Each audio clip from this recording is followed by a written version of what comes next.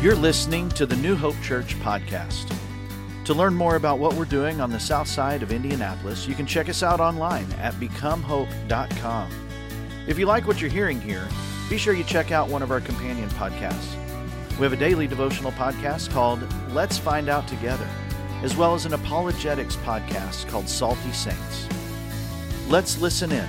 Today's talk comes from Zach Killey. Morning. Thank you to everybody here. Thanks for hanging out with us. Thank you to everybody online that's checking in with us right now. My name's Zach, and I'm a worship leader here at New Hope. And today we're talking about the book of Hosea. And to give you kind of a recap on what we talked about last week, since this is our second week, Randy talked about Hosea's family, the first 3 chapters of Hosea. And so what happens is Hosea is a prophet to God. And what that means is Hosea is the person that God speaks to. He's kind of God's mouthpiece, God's spokesperson. And so he talks to Hosea, and then Hosea turns around and he speaks to the people of Israel. That's what a prophet does. And so what God says is he says, Hosea, I need you to marry a prostitute. And you're going to have 3 kids with her. And you're never going to know if they're yours or not. Because who knows what she's doing? Who knows who she's with? Who knows who these real fathers are? You're not going to know. So name them accordingly. And so he does. He names the first child Jezreel, which, as Randy told us, is kind of the equivalent of like naming your kid 9/11 or Columbine. Like, it's not good. The second is you're not mine, right? Not my son, not my child, not my people. And then the third is Daddy doesn't love you. Really good names, right? And so eventually Hosea divorces his wife because of all the sin, of all the running around on him, of all the mistakes.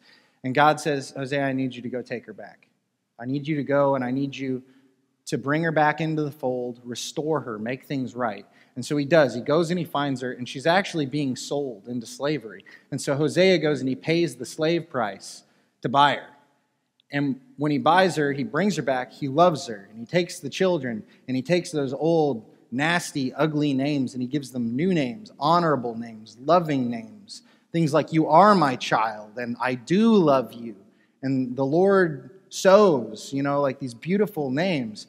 And so we see this picture of Hosea and his family, but it's actually an image of God's relationship with his people. And that's what Hosea is serving as right here, is to show God's relationship with Israel and what's going to happen. And so that story actually exists as an outline for the book of Hosea. And so you may be thinking, well, wait, if we already know from the first 3 chapters what happens, why are we still talking about Hosea? And the answer is, well, we may know the beginning and we may know the end, but there's still that nasty, ugly middle, that terrible middle section where God is telling Israel about all their sins and all their mistakes and how messed up they are and how he can't stand them because of it. And we need to confront that, and we need to see how that relates to us. And so guess what part we get to talk about today? And so it's 6 chapters. I've condensed it down to a few passages that I think summarize things fairly well, since we don't have time to read 6 chapters. But bear with me. We're going to move through these scriptures right here at the beginning all together. It says, hear the word of the Lord, you Israelites, because the Lord has a charge to bring against you who live in the land. There is no faithfulness, no love, no acknowledgement of God in the land. There's only cursing, lying and murder, stealing and adultery. They break all bounds, and bloodshed follows bloodshed. Because of this, the land dries up, and all who live in it waste away. The beasts of the field, the birds in the sky, and the fish in the sea are swept away. But let no one bring a charge. Let no one accuse another, for your people are like those who bring charges against a priest. You stumble day and night, and the prophets stumble with you. So I will destroy your mother. My people are destroyed from lack of knowledge. Because you have rejected knowledge, I also reject you as my priests. Because you've ignored the law of your God, I also will ignore your children. The more priests there were, the more they sinned against me. They exchanged their glorious God for something disgraceful. They feed on the sins of my people and relish their wickedness. And it will be like people, like priests. I'll punish both of them for their ways and repay them for their deeds. Their deeds do not permit them to return to their God. A spirit of prostitution is in their heart. They do not acknowledge the Lord. Israel's arrogance testifies against them. So what can I do with you, Ephraim? What can I do with you, Judah? Your love is like the morning mist, like the early dew that disappears. Therefore, I cut you into pieces with my prophets. I killed you with the words of my mouth. Then my judgments go forth like the sun. For I desire mercy, not sacrifice, an acknowledgement of God rather than burnt offerings. So woe to them because they've strayed from me. Destruction to them because they've rebelled against me. I long to redeem them, but they speak about me falsely. They do not cry out to me from their hearts, but they wail on their beds. A little heavy. What's going on here is Israel is scared because the Assyrian Empire is growing. It's big, it's scary, and they know it's coming down the line. They know that one day they're going to have to deal with the Assyrians. And so rather than turn to God, rather than turn to the one that can actually save them, they just go to everything they know, everything they can control. They put their investment in military power, in politics, in trying to make alliances with the nations around them, right? All these man-made constructions, but not God. And the whole time this is going on, they're just going about life like everything's normal. Like, well, yeah, we're still good Jews. We're going to the temple. We're making sacrifices. We're worshiping God. Everything's fine. But the world is crumbling around them. And they're just kind of going about it like they're just part of the regular routine. Does that sound familiar? Let's put it in the context of our world, right? Of today. Murder's on the rise. It's growing all the time, worldwide. China has a Holocaust right now. There's a Holocaust going on in China with the Muslim people of China. And we don't even talk about it. They're taking them, putting them in concentration camps, putting them to work, all because of their religion. We don't talk about it. Look at North Korea. It's a prison country. The people in North Korea don't know what happens outside of North Korea. All they know is what they're fed. They don't eat. They're starving to death. They think that they've got it made, though, because their emperor tells them that they do, and that's all they know. It's just lies. They feed them lies. Socialism, communism, creeping into every crack of civilization. And I say that not to get political. That's not my goal. I say it because socialism, communism, they're godless. It's government all based on the sake of government. It's man-made law. There's no place for God in it. And so what I'm saying is as that pervades everything, it pushes God out, right? But who cares? Because what's the law? We don't care about the law. The law of God, but what about just the law of the land? We don't even respect that. There's people right now in this country walking into Target and just taking things off the shelf and walking out. And the employees are told to not do anything about it because so many people are doing it that they can't stop them. So don't try. That's happening here. And who cares about that? Because there's no truth either, right? As New Ageism's on the rise. As that idea of, whatever feels good to you. Whatever feels right in you, you follow that, chase that. It doesn't matter. All things are subjective. Just don't mess with me. Don't mess with my family. And I could care less. Just do whatever you want to do. That's fine. And what's the world do? It just keeps putting its faith in more man-made constructs. Let's talk politics. We just got to vote the next right guy in. That'll fix things. Let's just hunker down. We'll put bigger government, more government. We need somebody to protect us, somebody to keep us safe, right? It's just more of the same thing. And so that's the world, Zach. That's the world, but we're not the world. We're the church. We're Christians. It's different. And by the way, that's the Old Testament. You're reading from the Old Testament. We're not even under the Old Covenant. We're under the New Covenant. We're under Jesus. It's different now. We don't have to worry about that. Okay, here's some New Testament for you. But you are a chosen race, a royal priesthood, a holy nation, God's special possession, that you may declare the praises of him who called you out of darkness into his wonderful light. We're priests. We are all priests, everybody in this room. And you may be going like, well, no, like priests are like, that's like the Catholic Church, or like, like pastors. Like pastors are different, than Christians or reverends, preachers, whatever you want to call them. That's something different. Like I'm a Christian, they're that. But the Bible says otherwise. Pastors, priests, reverends, whatever you want to call them, they're just people that have committed to kind of shepherding people, to kind of looking over groups of Christians, but they're no better, they're no higher standing, and they're held to the same responsibilities as the church at large. We are all priests before God. And so what's a priest to do? A priest is to carry out God's word, God's authority, to show his love, to spread his influence to all the world because they're near and dear to God. They know God. But then we read Hosea, and what's happening? The priests are in the same boat as everybody else. He says, you priests, you prophets, you're as wrecked as everyone. You're all the same. You're all wicked. You're all broken. And therefore, I hold you all accountable. Priests are held accountable for what's going on in Israel.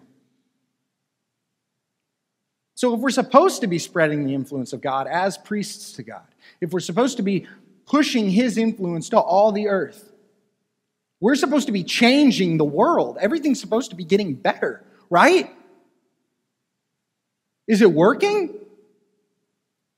Because just like in Hosea, like they're going on about their business like everything's fine, but all the evidence points to things aren't fine.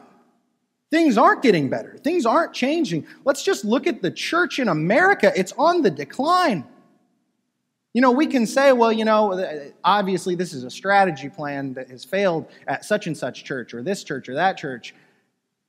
And they're just doing something wrong, and that's why numbers are going down. But guys, it's all of it. As Jason was saying earlier, it's the church is on the decline. And it was happening before COVID, and it's happening even more now. Worldwide. It's not working. Something's not working. Something has to change.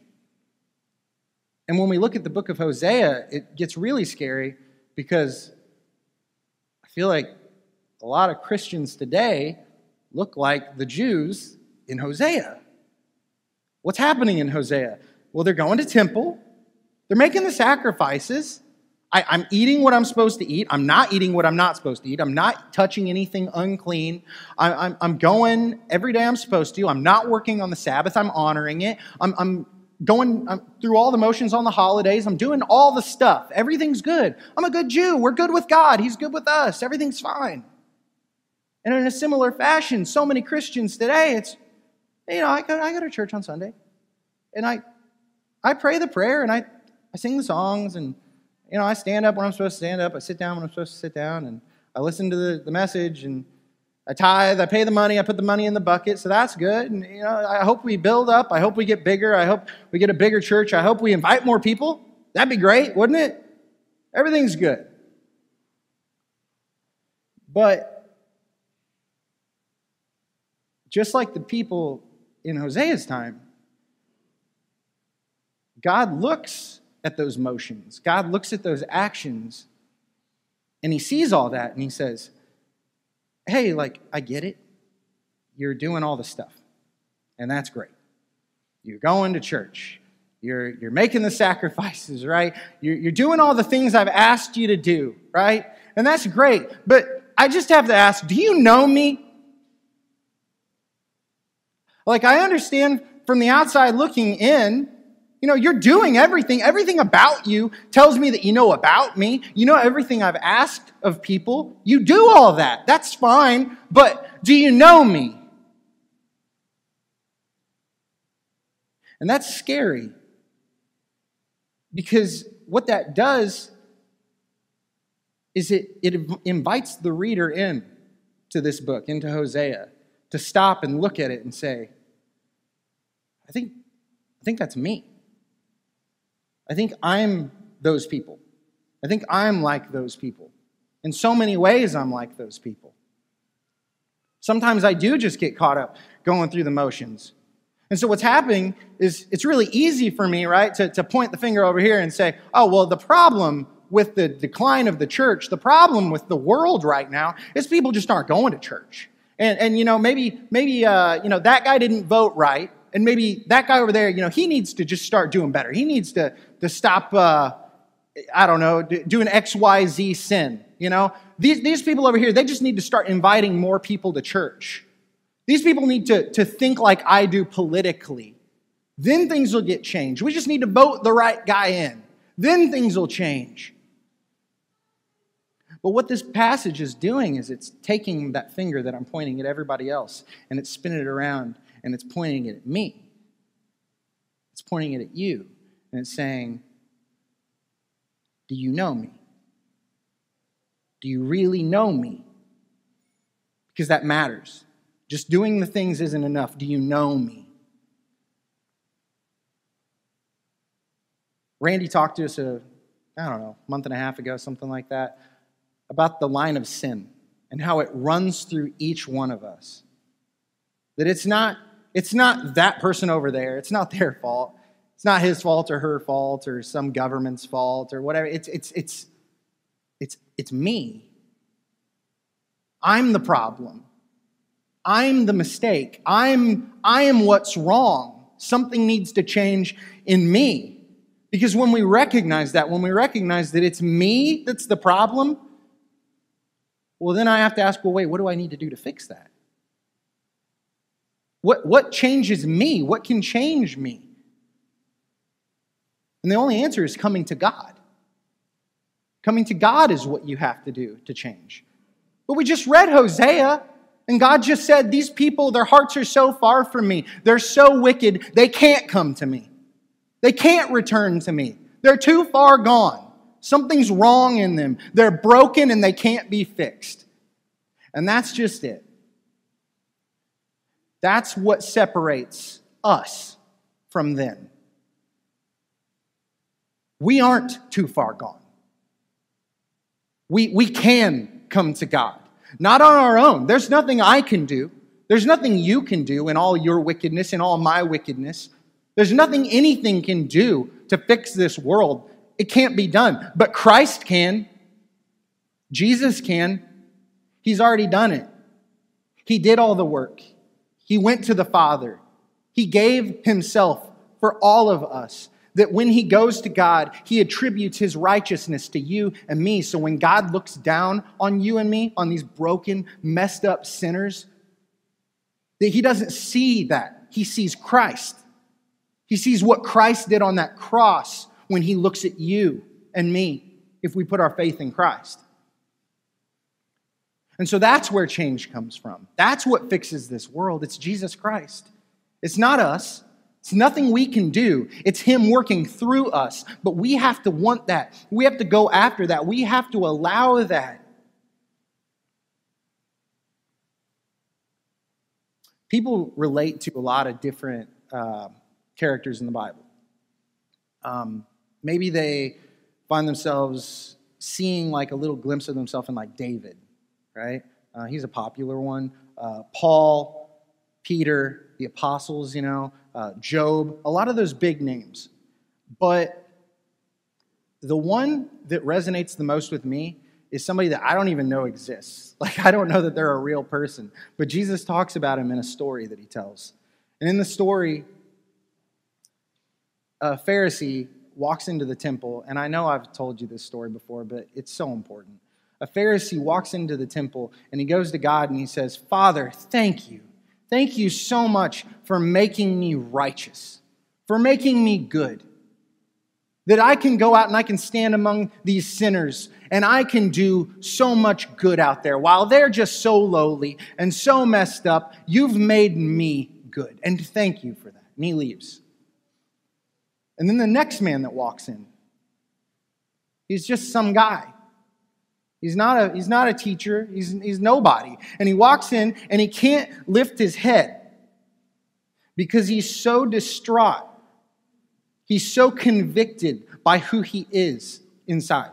He sees his brokenness. He sees how much of a train wreck of a person he is, and that he is standing before a holy God. And so when he walks in, he says, Father, please forgive me. I'm broken. I'm a sinner. I can't do any good. There's no good in me. There's no righteousness in me. And so please just have mercy on me. Please just look on me with compassion because I can't do it. I can't do any good. But I'm begging you, please just forgive me. And he leaves. And Jesus says, so which one of those men, which one left righteous? Which one left justified? And it's not the Pharisee. It's the man that knew who he was, that knew how broken he was. It's the man that spent his entire time in the temple with his face to the ground and his knees on the ground. He couldn't look up because he saw how corrupted he was in the darkest parts of him that maybe other people didn't even know. But that's the man that left justified. And to be completely honest with you, some days that's all I've got. And I bet you're in the same spot from time to time. Because we have those mountaintop moments, we have those valley moments where sometimes everything's great, everything's good, I'm getting it together. I've been kicking that sin habit that I've been dealing with for so long. It's gone. I'm finally good. And in the blink of an eye, it's all back. I'm doing the same old stuff. What happened? And I find myself right back on my knees. I'm broken again. I'm before God. And I'm begging, please just forgive me because I'm nothing. And I can't do it. Every time I think I can do it, I can't do it. And it's day in and it's day out. And that's good enough because honestly, that's all we need. That's where we need to start. The goal is to move beyond that. But at the very least, you can always find yourself back there on your knees before God in repentance. Being Jesus in every corner of our culture starts with a repentant heart. It starts with a broken heart. We want to see the world change around us. We want to see everything be different. We feel like God is just being pushed out of society, and we just keep praying that maybe we'll vote the right guy in, maybe the church will just get revitalized, maybe everything's just going to go great. But it starts with a broken, repentant heart. When I think about like, man, maybe we're finally going to like get this whole thing turned around. Maybe there's hope. I always think like, I don't know, like in this grandiose vision of like this big revival and there's just millions of people getting baptized and everybody's coming to God and it's just happening like somebody said the right thing and it all just came together and it clicked for people. And like, oh, now I get it, now I care. And to be honest with you, I don't think that's how it's going to happen. I think it's going to happen a little bit at a time with little people like you and me just getting down on our knees and begging God for forgiveness for who we are inside, and for begging forgiveness for this world, and for this nation, and for our cities, for our families, for the people around us, and begging that He will have mercy on us and compassion on us, and give us new hearts, new minds that teach us to be more like Jesus. That's where it starts. And if you're looking at your life right now, and you're saying, well, I've never done that. I've never had to do that. First of all, you're probably wrong for not having done that. That's okay. You can start now. You can start today. And if you're struggling with something right now, that's okay.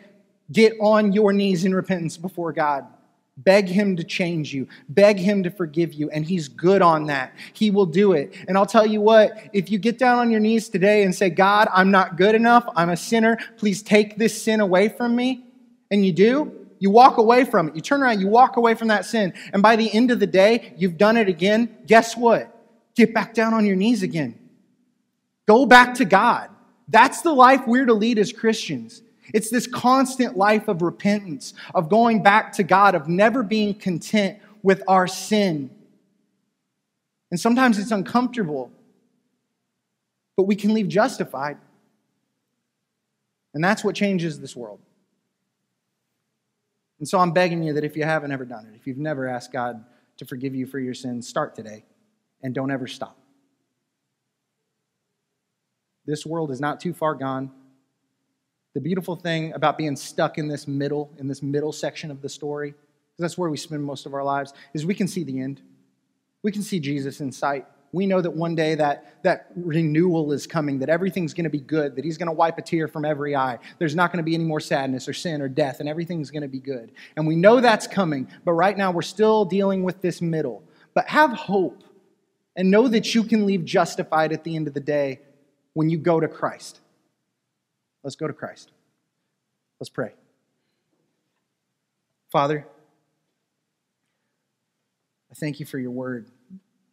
I thank you for your prophets. You know that Randy and I were talking the other day about how most people probably wouldn't like the prophets because their message is scary and it's sad. But it forces us to evaluate ourselves and to see ourselves as we really are and to come before you and recognize that all the problems of this world don't start with other people. They start getting fixed with us. Just stopping and recognizing our mess that we are and asking you to make us something better, to take away all that sin and shame and guilt and that mess and replace it with your son, Jesus. And so, Father, today I just beg that you just lay your spirit on each one of us in this room or at home, and that we can come to you and we can ask you for forgiveness and ask you for change and just ask Jesus into our hearts. Even if we've done it for the millionth time today, Lord, let us do it again. And I pray this in Jesus' name, amen.